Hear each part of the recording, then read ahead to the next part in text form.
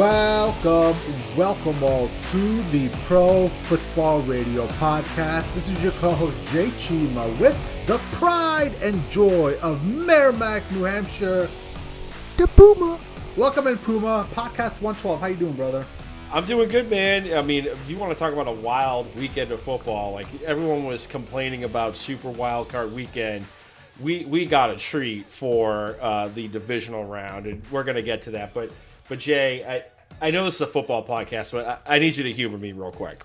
Puma, it's not a football podcast. It's a come to the podcast and talk about whatever we want. We want to get our feelings out, and I know you're wound up. Puma, I've known you for a while now, okay? I understand your wife knows you the best, but I have a fairly good understanding of when you're worked up, and I can just tell, Puma, you want to get some stuff off your chest. Is that correct? I got something to say, man. And like you said, you've known me for a while. You're my boy. We're best friends, brothers, and you know how much I love baseball, right? Well, at least up until this year. Well, exactly. I was gonna say up until this year, because you was not on that baseball bandwagon this year. Yep. Nope. After the whole MLB. I think I watched more playoff games than you this year. Truthfully. Oh, you did. That's a fact, because the only games I watched were the All-Star Game, the Home Run Derby, and opening day, which was the same day that I got married on April 1st. But this year with baseball, like I got turned off by Joker Rob Manfred and his spider tack, the sticky substance policy. Like, they were devoting so much energy towards that and not promoting the young talent of Major League Baseball, which, in my opinion, I think is falling behind, like, the big three of American sports of hockey, basketball, and football. And it's even, in my opinion, I think it's fallen behind, soccer, like even Major League Soccer, because just all the strife that's going on with baseball. And today, like the straw that broke the camel's back for me, man, was today was the Hall of Fame voting day. Okay, I heard about this. David Ortiz, legendary designated hitter for the Boston Red Sox, 3-time world champion, was really the pillar of the city of Boston when the marathon bombings happened. He had that famous quote, "This is our effing city." The rest is history. We all know David Ortiz's accolades, but it was also the last year on the ballot for Roger Clemens, Barry Bonds, Curt Schilling, yada, yada, yada. I can go down the whole list, but the main ones I'm going to focus on are Barry Bonds and Roger Clemens. All these guys played in the steroid era, okay? So for argument's sake, let's call the steroid era from like 1995 to like 2000, I don't know, like 2008, whenever the Mitchell report came out. David Ortiz tested positive for steroids. He was the only one that got voted into the Baseball Hall of Fame today. But you have the home run king and Barry Bonds. It's not in there. Arguably one of the greatest pitchers in baseball history, in Roger Clemens. They don't get the Hall of Fame vote because they tested positive. Well, actually, they didn't even test positive. They were listed in the Mitchell report. There's always been rumors about steroid use, and Barry Bonds, he came out as being part of the Balco scandal with drug testing and whatnot.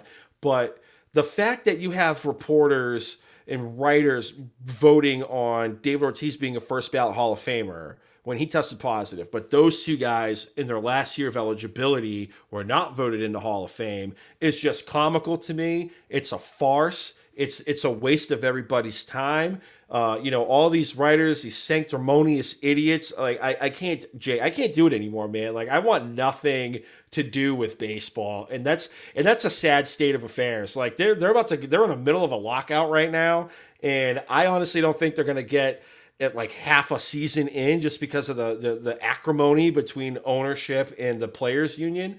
And if they don't play a game this year, no sweat off my back, dude. I want nothing to do with it. I can't. I'm not the biggest Barry Bonds fan, Jay, but he definitely deserves to be in the Hall of Fame. Roger Clemens deserves to be in the Hall of Fame. Just have a separate wing and just call it the steroid era. But you can't write the story of baseball without Roger Clemens and Barry Bonds.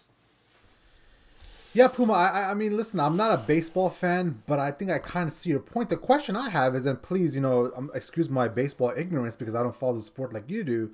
So, why is that David Ortiz is allowed to get in, even though he's been connected to steroid use, but the other folks aren't? Is this simply like a popularity contest? Yeah. Is it something where like these writers hold grudges? Like what's the thought process?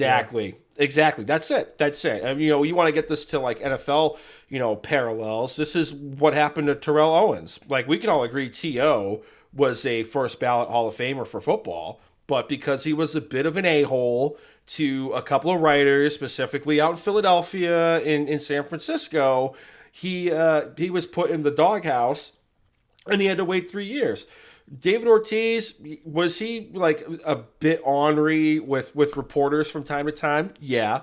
But again, if you look at the optics, the Boston Strong stuff, and the 86 years of, they broke the curse of the Bambino. He had the big old smile. Everything was Big Papi, and everybody was happy and whatnot. Yeah, that's why he's in. Because, Roger Clemens was monument, like you can make a monument of how much of an a-hole that dude was to the press, both in Boston and in New York.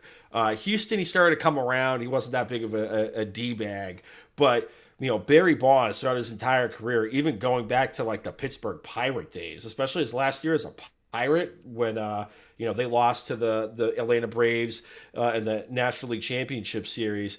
There was some very hard feelings between Barry Bonds and the press, especially with the Balco scandal stuff and whatnot. So yeah, it's all because you have people like Dan O'Shaughnessy, and I know you have there's no love lost between you and O'Shaughnessy. He's a loser. But like you got people like O'Shaughnessy and whatnot getting in their feelings about things. And there was this one reporter, Jay, I'm forgetting his name. He was on MLB Network today, and he did the opposite. He didn't vote for David Ortiz because there was an air quote gray area with his test results, which, long story short, Ortiz did test positive for steroids, but Bud Selig at the time, God rest, and Major League Baseball upper management, they were trying to essentially cover it up by saying like, oh, we're not too sure about these test results, when everyone knows it's BS. He was listed in the Mitchell report. They were trying to cover it up to save the big face of baseball. But that same guy who left David Ortiz off voted for Sammy Sosa, Barry Bonds, and Roger Clemens. So it's like what gray area? Like you have 3 documented steroid users and then a 4th one that you didn't vote for. It's just a joke, dude. And I went to Cooperstown and I loved it going up there. But again, man, I have no desire to watch baseball. And I think this might be the death rattle. Like they're in a lockout, and it's gonna be. There's going to be a lot of hard feelings between what the union wants and what ownership wants. And I think it might be like the 94 strike again. And, if people want to go back in history, the 94 strike basically led to the steroid era because you had the home run chase between McGwire and Sosa that saved baseball. Like you go to any reporter out there and say, hey, what was the big, saving grace of baseball coming out of the strike? And they will all tell you it was the home run chase between McGwire and Sosa. And anyone else that tells you it wasn't that is a liar. Well, Puma, I've always thought about this, and maybe this is the first time I'm like kind of articulating it to you. But like, how? And I don't want to put you on the spot here. Maybe you haven't given this thought, but like, how do you even fix this issue, right? Because like, it seems like a lot of this comes down to personal feelings of how a writer feels about a player determines if that player gets in or not. And I feel like that is so wrong. Like that shouldn't matter what a writer feels in the grand scheme of things with a player getting into a Hall of Fame, whether it's NFL, NBA, Major League Baseball seems to be absolutely worst at it. So why haven't some of these leagues, and maybe this is something the MLB can kind of look at going forward, why haven't they made like a committee, like, obviously a certain group of people they vote in on a yearly basis that have a certain set of criteria where they sit down and say, all right, well, this is the criteria mandated by the MLB, organization that every year we must follow this and come up with X amount of players that we can stick on a ballot. And then that's being sent around to either, the committee itself. They could do it in a way where the committee itself votes on half of it. The other half could be made up by like current players and managers. I mean, people that actually know the game, right? So why? I mean, is this maybe a watershed moment where maybe the MLB can step in and obviously, be one of the revolutionary leagues that comes up with a solution for these issues? Or I mean, do it they could even be. care about that? Like, I mean, do they even care about that? Because the one thing I feel about MLB is like I feel like they don't care about fans. I truly No, they believe don't. the MLB like network and the game and all that stuff. They care about like what's true and what's the written rules of baseball. Like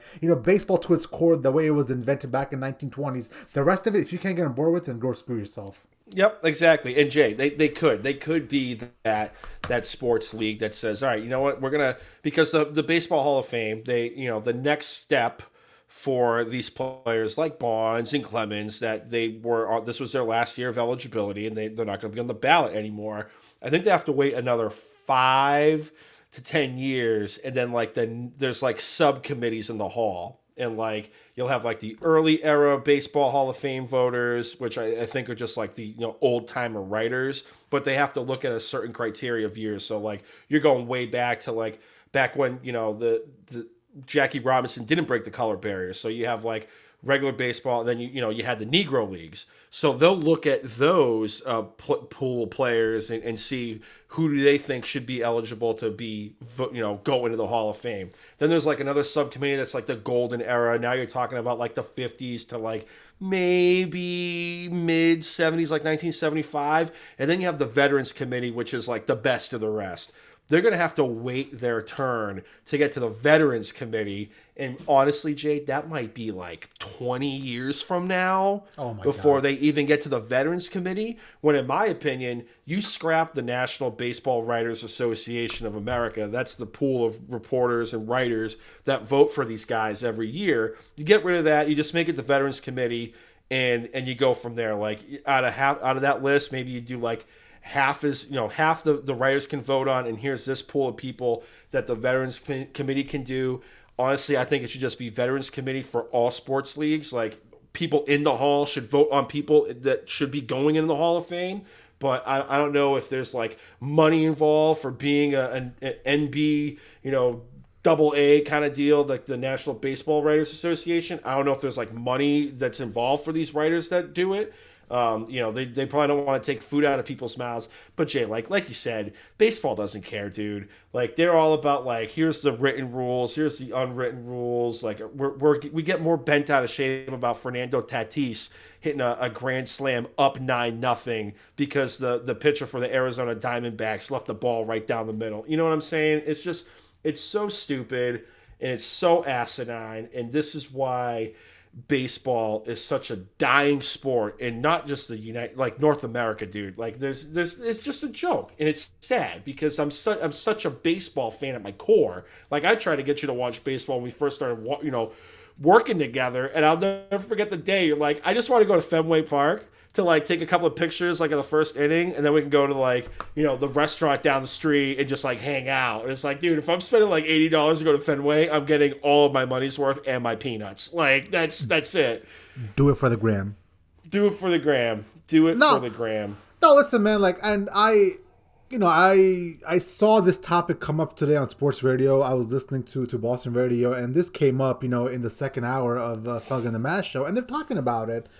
And, I was thinking to myself on the drive, I can, obviously football is my favorite sport. I'll watch Ohio State football, Patriots, NFL, all that stuff all day, every day. And I can pick out key moments. But sports that I don't mess with that much, whether it's the NBA, I can still have a timeline or understanding what's happening in the background. I understand that there was a Kobe era, then there was a LeBron James era, and all these big storylines were happening. And I'm thinking about MLB, and I'm like, well, what can I say about MLB, right? And truthfully, it's sad that I was thinking to myself, well, I really can't think of anything. I think the most exciting time for MLB for me was when all the Balco stuff was happening, and the Mitchell report was coming out, and this guy's using steroids, and they're going and investigating this guy. Like, I feel like that's the most exciting part of baseball, and it's so wrong that the on-field product does nothing for most people now. It's an absolute travesty that they obviously, they're not going to ever gain me as a fan, or the average person that sits down and watches the NFL games. He's not going to go sit down and watch MLB games. But you,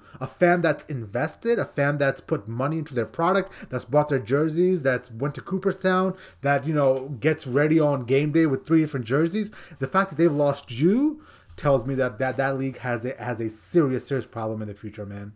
Jay, before we wrap on this, I swear to God, folks, we're going to get to football. Let me put this into perspective for you, okay?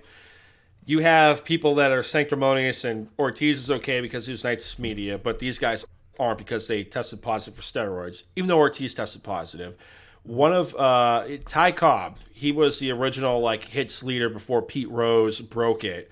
Documented a-hole to everybody. Anybody with a pulse, his own teammates, his manager, the ownership of the Detroit Tigers. Hold on a second. I'm sorry to cut you off here, but define that for a little bit, because you said this a few times about Barry Bonds and some of these writers. So, like, what would happen? Would they be verbally abusive? Would they not give them answers they like? What do you mean by... They would ask, they would keep, peppering. You know how, like, Bill Belichick is with the media, but everyone loves Belichick because it's Belichick being Belichick. But they would ask, like, the same question over and over and over again. And you imagine, like, when we're in the heights of the steroid era, they kept asking him about steroids, and did you ever take anything, this, that, and the other thing. There was documented run-ins with him and his teammate Jeff Kent out in San Francisco. So there was always, like, an issue with, like, Barry Bonds on or off the field. And, he would be curt, and he would be moody, and he would be sullen, answering reporters' questions, and wouldn't give them, like, inside scoops on anything. Like, he really wanted nothing to do with the media. Like, to put in perspective, like, after we log off, if you just want to, like, Google Albert Bell media, like, Albert Bell had, like, wanted nothing to do with the press. Barry Bonds is like a tick higher. Like, he would talk to the press, but he would give them nothing to work with. Like, that's kind of what I mean by that. But how's that an issue? Like, how's that an issue for these writers? Because these writers got to call him to Phil, Jay. They got to call him to Phil. Well, who they got to cares? Fucking make something up. Like, I don't understand. Like, when I've heard this, like, conversation, like, throughout, hearing it from you, hearing it from, radio, I legitimately thought, like, Barry Bonds got into somebody's face and started saying, F you, please, your family sucks. Like, I felt like it was a Ryan Leaf, like, video. Remember when he, like, lost his stuff on that reporter? I felt like that's what happened, but it seems like these writers are just in their feelings. They didn't get the answers. Like, exactly, that's like, it. That's it's like like I said, it's like the parallel to that is Terrell Owens. Like, we don't know what Terrell Owens was like with the press and the popcorn, and that's my quarterback, and maybe he slighted some guy from the San Francisco Times, or he didn't give anybody attention from the Philadelphia Inquirer. It's little petty things like that chap the asses of, the Dan O'Shaughnessy's of the world out there that are like, okay, you're not going to give me any attention or anything to work with my column. Well, flip you the bird, F you. I'm not going to vote for you in the Hall of Fame, but I'll look Big Poppy's way, and I'll turn a blind eye to the steroids because he was nice and he was funny and he gave me some stories and we told jokes. That is literally the pettiness that we are working with Major League Baseball. But to get back to my comparison, these guys can't get in because of steroids. Ty Cobb is a documented a-hole to anybody with a pulse in the Detroit Tigers, the press. He documented, wife beater. He has, I'm pretty sure this is still the case, the third highest voting percentage amongst baseball writers to get in the Hall of Fame. And we are now in the era of sports gambling, right, Jay? You go on MLB Network, almost every segment is sponsored by DraftKings or FanDuel, but Pete Rose is not in the Hall of Fame. Let that sink in. Yeah. That is the brain capacity we are working with Major League Baseball. I don't know, man. It just seems like it's a sport that has really lost its way. And, we all thought, even me as a non-baseball fan thought that Rob Manfred would come in and clean it up. But, man, there's some it's gotten worse. There's some serious lack of leadership in that room and in that, leadership group. And I don't know if it's just the nature of the game that's set in its way as America's pastime and they want to stay there. They don't want to revolutionize anything. Because I do feel like there's a certain charm to baseball. I mean, like, I will throw on a playoff game and I'll watch it, right? And especially when it gets to cold October baseball in a northeastern city, it's beautiful, right? But I feel like it's something that, listen, this is what the NFL does the best. The NFL is always looking to bring in owners that have certain expertise, right? They're getting in bed with Amazon, trying to figure out how to possibly get the game even bigger. I just feel like there isn't that level of, I guess, vigor in MLB in those circles to expand the game and do what's best for the game. They just want to stick to the past. And usually when companies and organizations stick to the past, they generally don't, do well in the future. Mm-hmm. Yep. Yep. That's the baseball. So I can tell you really wanted to get that off your chest, huh? Were you stewing on that all day or what? I was stewing on that because the final vote, like the report came out of who was getting in, that came out around like 6. So I've been sitting on that since 6 o'clock this evening, right before we hopped on the pod. And I'm like, all right, I'm in a good mood. Like work is good. It's like calm. Sky's not falling. Gonna hang out with my boy. We're gonna talk about the Wild playoff weekend, and then like this buffoonery happens with. Well, Puma divisional round has come and gone. It was a hell of a weekend. Got some really good games, and now the AFC and NFC Championship games are set. So let's start with the AFC Championship game. The Cincinnati Bengals are traveling to Kansas City to take on the Chiefs. The Bengals are coming off of a 19-16 win against the Tennessee Titans in the divisional round, where Joe Burrow had a hell of a day. Got sacked 9 times.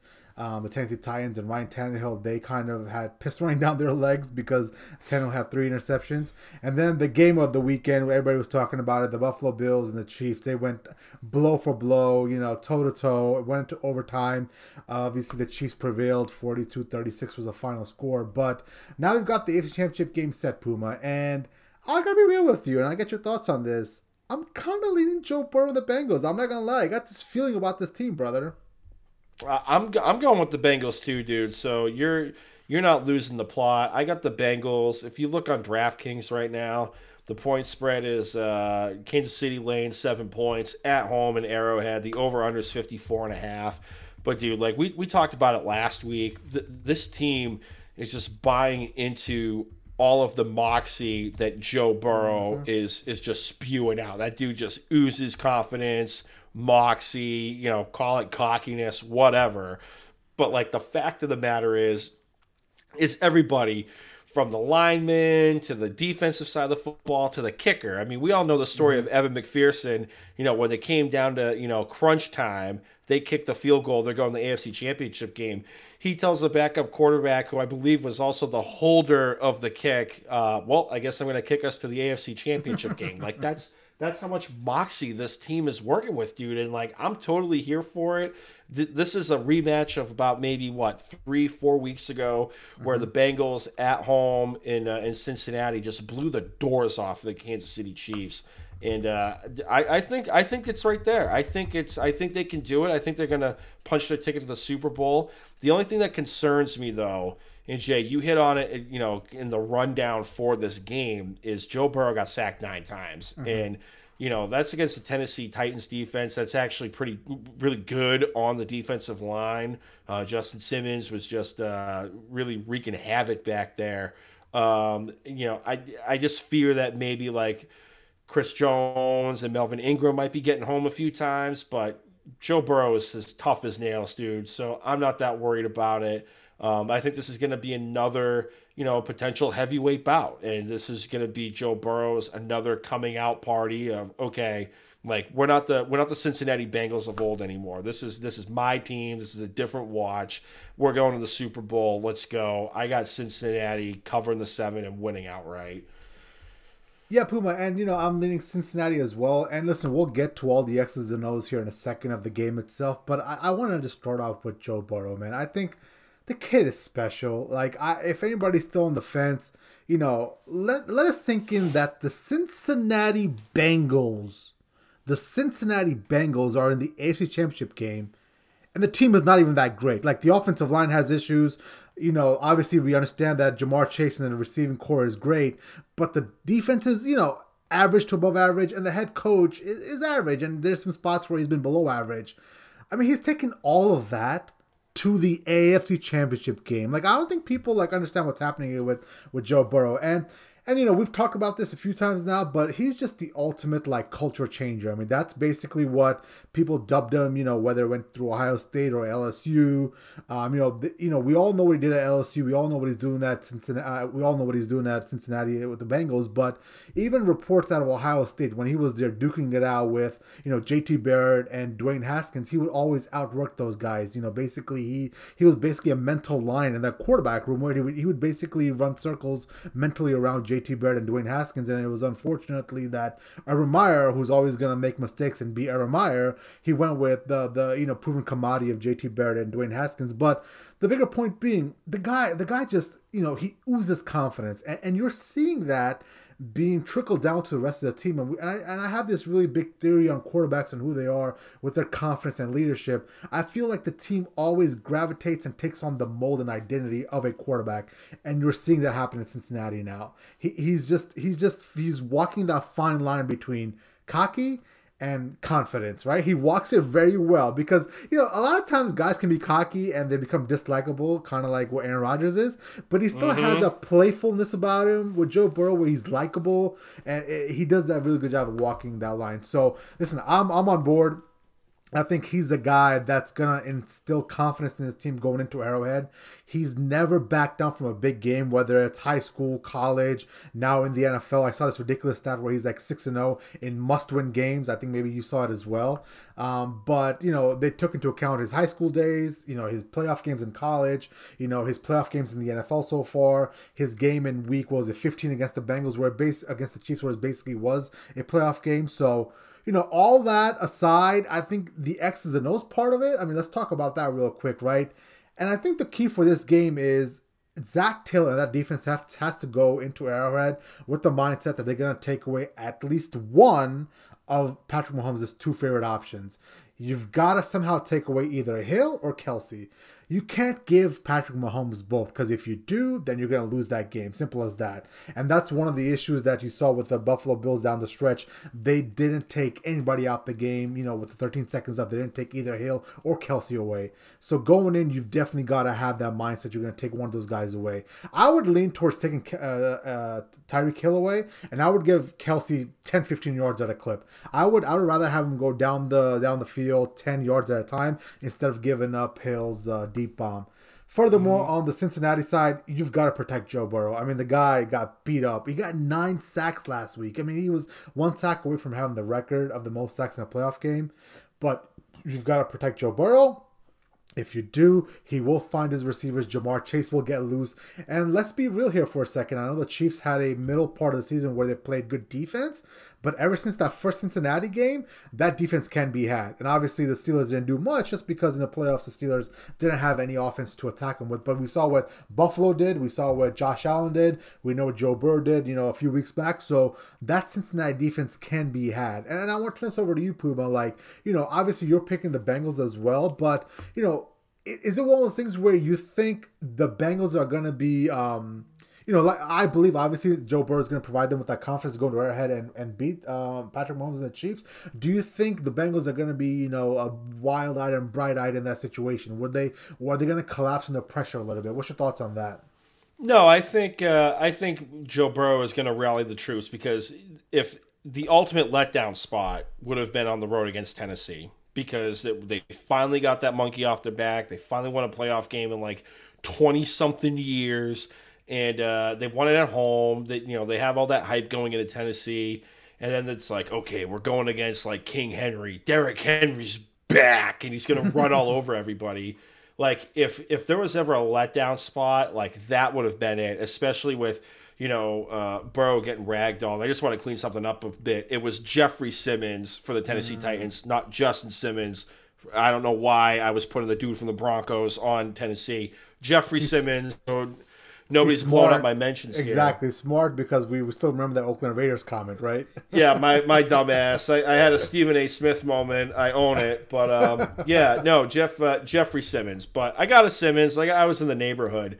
But no, I just think, like I said, if they were going to lay an egg, it would have been the Titans game, even with how bad Tannehill played. And just spitballing here, I feel like we're going to be talking about worst quarterback performances in the playoffs this year so far. Tannehill is right up there. But I think Joe's going to rally the troops. And Jay, I think, you mentioned it earlier that Joe doesn't back down from the big fight. And, I'm not from Ohio. I don't know the area, but you do clearly. And Athens, Ohio is like a blue collar on steroids type of town. I'm going to go out on a limb here and say Joe Burrow has probably never backed down from anything in his life, even outside of the football field. So I'm not worried about this dude. This dude's a pit bull. He's a pit bull. He ain't worried about nothing. I'm riding that Joe Burrow train all the way to SoFi Stadium for the Super Bowl. Yeah, you're spot on, right? Athens, Ohio is about an hour south of Columbus, Ohio, where I'm at out here. There's two things in Athens. They've got blue collar workers like you, Puma, basically people that don't take shit from nobody. They're obviously in Ohio, a very Midwest state, so they stand up for what's theirs and they take shit from nobody. There's Ohio University down there, so a little bit of a party town as well. And the third thing, there's a lot of crackheads and meth heads down there as well. So the fact that Joe Burrow was able to steer away from all of that, you've got to give him props for his valor in that. Yeah, no, this kid ain't backing down from anything in his life. Let's go, Bengals covering. Yes, sir. That would be great if the Bengals made it to a Super Bowl. I mean, like, just that storyline, Puma, like, let that sink in. Like, I know I keep saying it, but the Cincinnati Bengals are in the AFC Championship game.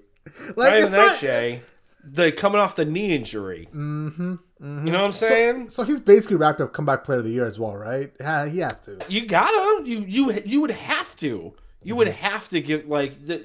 There's if Joe Burrow does not come away with comeback player of the year, considering everything that he's done for that team, I know Dak. Listen, I'm not taking away anything from Dak Prescott. His injury was horrible. I understand that, but you cannot tell me that Joe Burrow should not be taking the award. Like anyone that says oh it's anyone but Joe Burrow, just stop watching football. Mm-hmm. Yeah. Yeah, and I tell you what, and we'll hit on this a little bit later on, and we'll talk about the best performers in the playoffs so far. But just looking forward in the AFC, dude, the young quarterback talent like Mahomes, Woo-wee! Allen, Justin Herbert, Lamar Jackson, Joe Burrow. There's just so much. Trevor Lawrence, I mean, obviously he's still young and raw, but dude, when he puts it together and he has a good coaching staff around him, he's going to be a player to mess with. So there's a lot of good talent. I mean, I'm not even getting to people like Derek Carr, who's a very serviceable quarterback that was in the MVP race in the AFC this year. So there's a lot of good quarterbacks in the AFC, Puma. And let's not forget about the best out of all of them, the combination of Peyton Manning and Tom Brady, reincarnate one McCorkle Jones up in New England. I mean, that guy, I mean, oh God. Oh, wait, he's like Joe Burrow out there, right? We're going to save that bit for after the game preview, because I got something to say about the Mac Jones Joe Burrow comps. Yes, Puma. Yes, let's bash McCorkle Jones. Yes. But before we get to that, Jay, let's talk about your other favorite quarterback. It's Jimmy Garoppolo. Oh God, Jimmy on Garoppolo. the road, NFC Championship game. Jimmy Garoppolo and the San Francisco 49ers are heading up to SoFi Stadium, the site of the Super Bowl. Which, by the way, the Rams, ticket sales team is trying to restrict the tickets that go to, 49er fans. You got the 49ers traveling up to L.A., a.k.a. Inglewood, and going against the Rams. The Rams are laying 3.5. Jay, I'm going to turn it over to you first because of how much you love Jimmy Garoppolo. Oh, I love Jimmy Garoppolo. Who are you rolling with in this game? Listen, as much as I love Jimmy Garoppolo, I'm going to take the Rams in this game. And I don't think it's going to be close. I think the Rams are going to wipe the floor with the 49ers. And I know people are saying, Kyle Shanahan has won 5-6 straight or whatever the record is, whatever the number is now against the Rams. But I truly don't understand how San Francisco is here. Like, Jimmy G might be the worst quarterback to ever make the NFC Championship game. And I'm not talking about like his whole career, but I'm talking about his last 2 games in the playoffs. Against the Cowboys and this past week against the Packers, that might be the worst 2 performances by a quarterback that's ended up in the NFC Championship game. Like, some of these numbers are abysmal. We're talking about 0 touchdowns in 2 games and 2 interceptions. And truthfully, no lie, if the Green Bay Packers cornerbacks, if the Green Bay Packers cornerbacks turned their head around in the flat, they could have had like 3 pick sixes, right?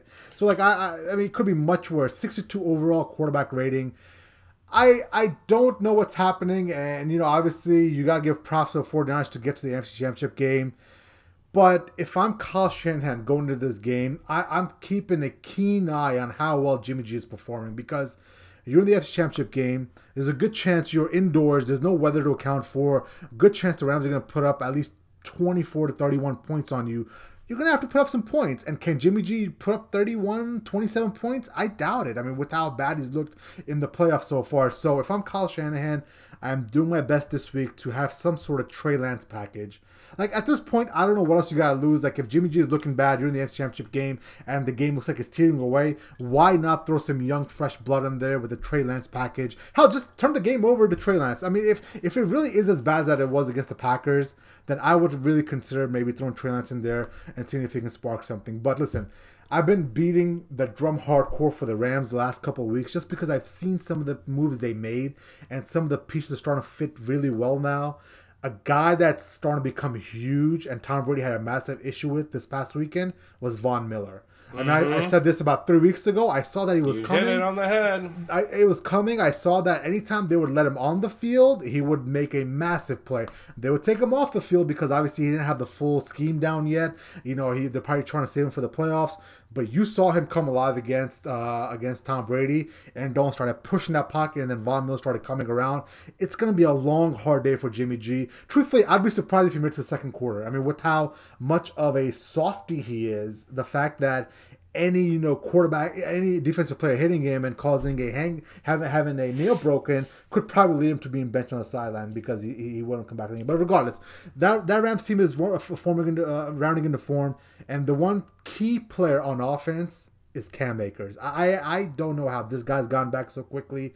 He had an Achilles tear back in I believe August. He's back now playing, and what he's done for that Rams offense is he's given McVay the flexibility to run his full offense, because a lot of people believe that Sean McVay is an offensive genius, which he is, but at the core of his offensive philosophy is a strong, explosive run game, and Cam Akers provides that. Once that gets rolling, it makes life so much easier for Stafford. Play action off of that boot, throw it downfield to Cooper Kupp, OBJ, whoever it is. But yes, give me the Rams. They're rounding into form. I got them big, truthfully, this weekend. Okay. I mean, I'm with you. I got the Rams winning this. I'm not going to go like blowout alert. I think it is going to be within the number. I do see San Francisco keeping it within a field goal, only because like the defense for the 49ers is good. You look at the history of Kyle Shanahan, who I am not a fan of. The only thing that gives me pause, Jay, and I know you were watching the Buccaneers game, is when it was like 27-3, as if I haven't learned my lesson from 28-3. I was like, all right, the Rams got this. It's basically done. Everyone looked defeated on that sideline. And truthfully, we might get to this later, but truthfully, I thought everyone was just done with Bruce Arians at that point on the sideline. Nothing seemed to be working. But then they start clawing their way back, and you start seeing it happen, and they go 3-and-out, and they only burn 9 seconds off the clock, they being the Rams. And then you have that brutal fumble on the goal line with Cam Akers, and then you have uncharacteristically a fumble by Cooper Kupp, but he redeemed himself with that 45-yard bomb after Todd Bowles essentially called engage 8 on that second to last play of the game. But I mean, all things aside, like you could kind of see like Sean McVay tighten up, and it's kind of like that feeling that Kyle Shanahan does when he sees Jimmy Garoppolo about to go full-blown Chernobyl. And, like, Garoppolo goes full-blown Chernobyl, which then causes Shanahan to go, like, Hiroshima and Nagasaki, and you just got a global meltdown going on in the San Francisco field. But that's why I think it's going to be close. I think somebody's going to turtle up. Nobody's really going to keep the foot on the throat of somebody. And we really didn't get to this. I think a big problem on the offensive line for the 49ers is going to be Trent Williams. Trent Williams really dinged up his ankle against the Green Bay Packers. I mean, I was amazed he was able to move at points of the game after halftime. I mean, he's basically like, almost a game time decision at this point. Like they're taking a wait and see approach. Deebo Samuel got dinged up a bit. He took a helmet to the knee, but I think he's going to go. That guy's a baller. But the Trent Williams absence could be a big problem for a quarterback in Jimmy Garoppolo that all he does is win. Oh, my God. But he also, has meltdowns of epic proportions and gets happy feet when there's pressure, coming at him. So I'm going to go with the Rams, but I got the 49ers keeping it close within the 3.5. The over-under is 46. I feel like that's about right. So I'm probably going to stay away from the over-under, but I will take the 49ers to cover 3.5. I got the Rams winning outright, though. Well, Puma, I think the problem is, I just can't see a path to victory for the 49ers that isn't,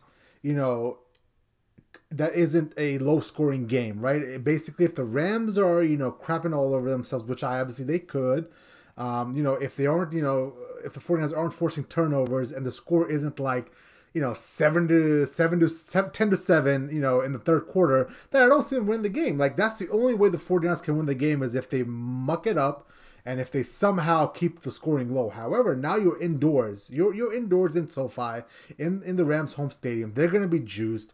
Like, I feel like this thing is going to get to, like, let's say 21 to 7 in the third quarter, and Jimmy's going to have to throw the ball to get them back into it, and it's just going to unravel on them. I mean, that's my biggest issue is the 49ers can win just one way, which is basically low scoring and good defense, while the Rams can win in a multitude of ways, whether it's high scoring, high flying, or even a low scoring game, and they're playing sound defense. So that's my issue. I just can't see the 49ers have multiple ways to victory. Mm-hmm. But don't worry though, all Jimmy G does is win. Yeah, oh my God, that guy, Jesus! When he was on the field, right? Dude, like, do you see some of these numbers? 0 touchdowns, 2 interceptions in the 2 playoff games, like. And Jay, he was dying to throw another 2 picks. Dying. If the Packers cornerbacks and the flats turned around, yeah, they would have gotten 2 more picks. Like, I don't understand how. I don't understand how the Packers lost that game. I really don't. Like, I'm sitting there watching Aaron Rodgers not win that game, and I'm thinking to myself, this is unbelievable. This like, it might be a legacy stain on Rodgers' legacy with how badly that game looked against the 49ers. For sure. I'm going to hold my Rodgers thoughts for a minute. I'm going to hold, unless you want to segue to like the next storylines coming out of Sunday, which actually kind of took place in kickoff. Like, with Tom Brady, then the Aaron Rodgers stuff. Yeah, if you want to wade into that pool, I'll give you my Rodgers take all day. But well, let's do it. Let's do a Rodgers take right now. I mean, listen, I just mentioned it. Rodgers had a pretty abysmal day. I mean, he got bounced from the playoffs once again without making the Super Bowl. We all know the record in the playoffs. It's not great. He's 1-4 in championship games. He lost a game against the 49ers this past weekend that was indefensible, in my opinion. And I think the key to what I saw on Saturday night from Aaron Rodgers was he looked really, really bugged and annoyed to even be out there. You feel me? Like, he looked like he didn't want to be out there. And I think that translated over to his play. Like, the stats alone, his numbers weren't great. He didn't score a touchdown, I believe. And on top of that, like, he just wasn't seeing the field as clearly as a veteran quarterback of his caliber should. Case in point, if you're on a 3rd and was it 11 with like 4 minutes left in the fourth quarter, he takes a deep bomb on 3rd and 11 to, I believe, Davante Adams, was double covered. However, if you look at that play again, you'll see Alan Lazard running a drag route across the middle of the field, wide open with nobody there. In that game, he seems to get locked onto Davante Adams and then dumping out of Aaron Rodgers. And somebody was making this point on ESPN, breaking down the film, that most of the Packers' offense this year has been that, where he and Davante Adams have such a great wavelength that he would get open no matter what. And even if Adams wasn't open, Aaron Rodgers would just throw it up and be like, all right, let's hope he's down there somewhere. And if that wasn't the case, you're dumping out Aaron Rodgers, and that was basically the whole offense. And you saw that manifest itself. You saw the 49ers made a concerted effort to take away Davante Adams and said, go to somebody else, and he couldn't find somebody else. That's the most alarming part about this is I feel like he not regressed, because when you're at that level of quarterback play, MVP or whatever it is, like, you don't regress. You just have bad days. And I was just concerned seeing that. But after the game, it started all over again. The storyline that Aaron Rodgers is not going to be there next year. He's going to take some time off and consider his options. And he doesn't want to come back if it's a rebuild. So there's a lot up in the air right now with Aaron Rodgers. And I want to turn the floor over to you real quick to get your thoughts. But, do you see Aaron Rodgers coming back next year to Green Bay? If not, what do you think is going to be the deciding factor that pushes him out the door? Is it going to be, him not having enough say? Does he want a bigger contract? Is the rebuild part of it? And then let's take that step forward and, try to guess maybe where he lands next year. Yeah, I mean, honestly, I don't think he's coming back. And I forget who the personality was, but he hit the nail on the head. He's like, with all, they need to break up with, divorce themselves of Aaron Rodgers. The Packers need to go in one way, and Rodgers can either go host Jeopardy, retire, or go to a different team and be someone else's, prima donna. But I mean, Jay, it's just amazing. Like you look at, the bridge from Rodgers to Favre. Like we can all agree, for all the peccadillos, like Aaron Rodgers is going to be a Hall of Fame quarterback. But all that time, like you have like 20 plus years of Rodgers and Favre combined, and all you have to say for that is 2 Super Bowl championships. Like I get it, Mike McCarthy crapped his pants, in one NFC championship game, but I mean, you got run off the field by the 49ers. I think the 49ers are still running on you guys 2 years later. Like it's just all this, kerfuffle and all this issue with the offseason, and Brian Gutekunst is an a-hole, and I can't get an audible from my new head coach at the time, Matt LaFleur. Like there's just so much drama for a guy that wilts in the playoffs. It's one thing if it's like a Tom Brady type of deal, because like the dude has a pedigree, right? The dude's won, a bazillion Super Bowls, at league MVP, all this stuff. And, Aaron Rodgers, yeah, he's a league MVP. I think he's like a 2-time MVP, if I recall correctly. Probably going to be a third factoring in this year, even though I'm in the camp of Brady should be MVP. Yeah. But you have that. But you only have one championship to go for it, and all this drama, and it's, I don't want to be part of a rebuild. Okay, well then don't be part of a rebuild. You guys already had a verbal agreement that come the end of the season, we will look into a trade partner for you, and for all parties involved, it's probably the best thing to happen to everyone. And I understand that Jordan Love did not look great, in his one start against the Kansas City Chiefs and at times in preseason and whatnot. But you also have to look back at the tape, go back to the annals of time. Aaron Rodgers wasn't hot shit either when he first came into the league. So like, let's pop the brakes a little bit. I think Matt LaFleur can find his way with Jordan Love, and full disclosure, I'm biased. I'm high on Jordan Love. I think the potential is there. The guy's got a cannon for an arm. He might be able to actually run the system that Matt LaFleur actually wants to do, and not just force feed the ball to Devontae Adams or take the check down to Aaron Jones. Because I actually like Alan Lazard. I think Equanimeous St. Brown can probably be something as well too. Marquez Valdez-Scantling has potential. Bob Tonyan, when he comes back from his knee injury, this is going to be a decent offense. I think Jordan Love can bring out some of the stuff that LaFleur wants to do without the additional baggage. Now that's probably going to set Green Bay YouTube and Twitter aflame, but like seriously, like take a step back, take a breath, look at what Aaron Rodgers did before he became the bad man that Stephen A. Smith had him listed as up until 3 days ago, and you'll see that Aaron Rodgers had the same issues as well. So for all things involved, I think it's best for a divorce. And to answer your question, I think if he's going anywhere, the Denver Broncos are going to be the suitor. Did you hear what Rex Ryan said? He'll be the third best quarterback in the AFC West. Now I gotta say this, Jay, and I'm gonna full disclosure. I didn't come up with this. One of my favorite Twitter follows on Twitter, Benjamin Albright said, "Well, that's not the first time Rex Ryan put a foot in his mouth." But let's be real though, he's not better than Patrick Mahomes, is he? Nope.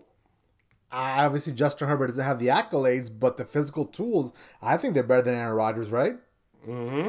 I'm just saying, like I wouldn't say. I don't think it's a bridge too far either. I just wanted to use that joke.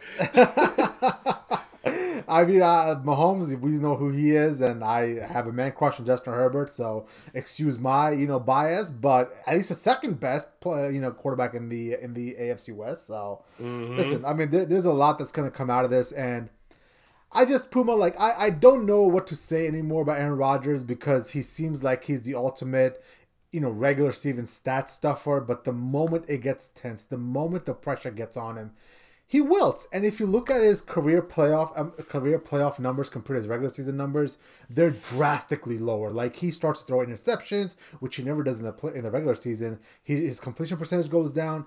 And I think when you get to the playoffs, man, when games get tight, when, offenses are having issues moving the ball in the cold.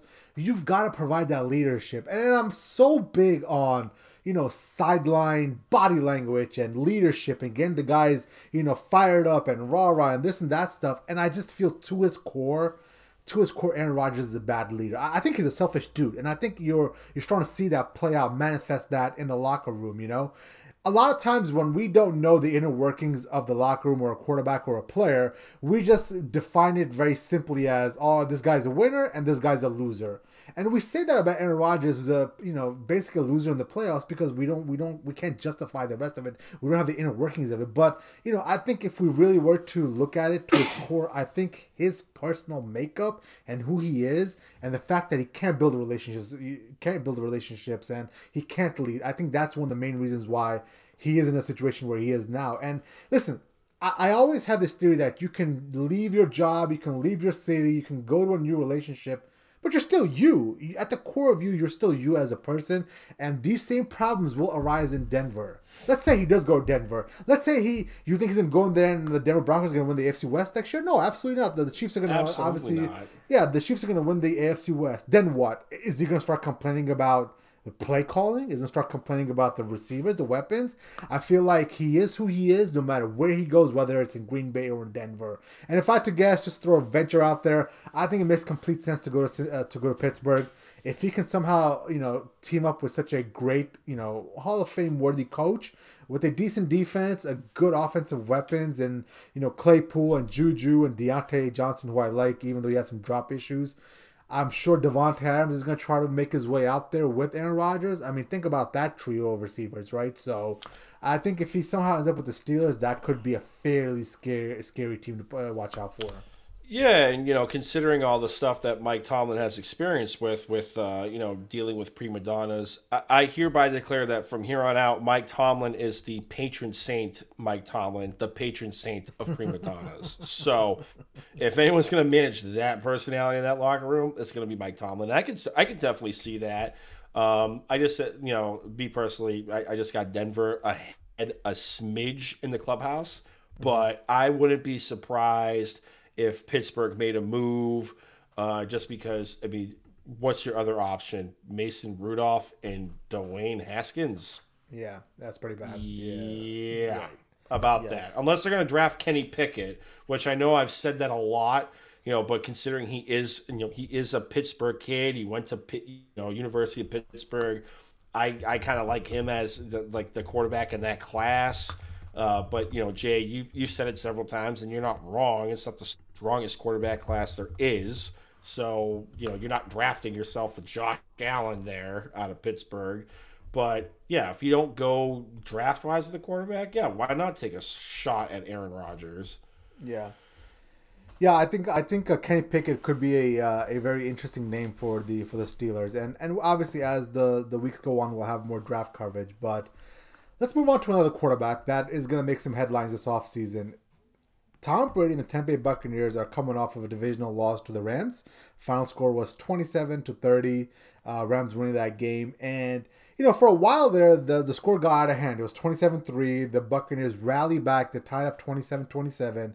And I'm thinking to myself, oh, it's happening all over again, right? The Buccaneers are going to win this game and go to the NFC Championship game. But unfortunately, they didn't. Now, after the game, actually, let's back up. Before the game, reports that came out through, Ian Rappaport and Adam Schefter that kind of indicated that Tom Brady is considering retirement. This could be his last game as a Tampa Bay Buccaneer or as an NFL player in general. After the game, Tom Brady had his press conference and he had comments about this isn't the time for me to talk about that. I'll reevaluate everything in the offseason. And then he had more comments last night on his podcast that alluded to the fact that, he wants to spend more time with his family. It takes a lot out of his personal life to be a football player 6 months out of the year where it's wall-to-wall sports and he doesn't even get to see his family as much. So, the reason why we're talking about this is, I always thought that Tom Brady would have to be dragged off a football field. He'd be one of those guys that, at 45, 46, if he's still out there, he'll play. And eventually he'll have injuries that will lead to a messy, image of us, of Tom Brady being dragged off the football field to retirement. However, this is the first time in my mind that Tom Brady has even opened the idea of retirement up. He's bringing it up. He's talking about it. In the past, when we talk about, retirement, he'd be like, no, I'm playing to 45. Let's not even continue that conversation. But now, and I think this is where it might be a little real, and maybe it's starting to dawn on me as a Brady fan that, hey, this might be his last game, and I truly don't know what to think about it because I need more information as the weeks come along. But I am concerned at the fact that he's talking this much about retirement, you feel me? Because, for so long, it was something he wouldn't even entertain because he was trying to get to 45. For sure. And, Jay, we were talking about this offline. If you look through the annals of the season, right? There were discussions between the media and Tom Brady about oh, you're gonna come back next year. This was even before training camp started, and he was adamant, right? Correct me if I'm wrong. He was adamant. I'm playing out the 2 years. We'll discuss a contract extension. I think I could play longer than X amount of years, whatever. Yes, sir.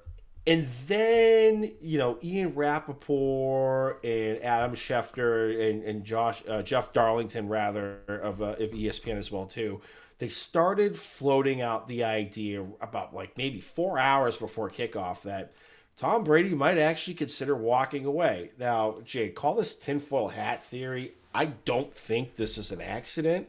I kind of get the vibe that maybe he is done with the Bruce Arians sideshow, let's call it. We all have our opinions on Antonio Brown. I have my own opinion on Antonio Brown, but if you look at what Bruce Arians has done beyond AB, and that's a podcast for another day. We could go on for days about Antonio Brown.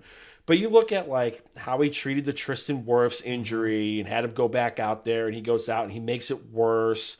And he misses this game, and Tom Brady was under siege the whole time. And then the last week, Bruce Arians smacks a player, gets fined $25,000. It seems suspect, and I don't think it's an accident that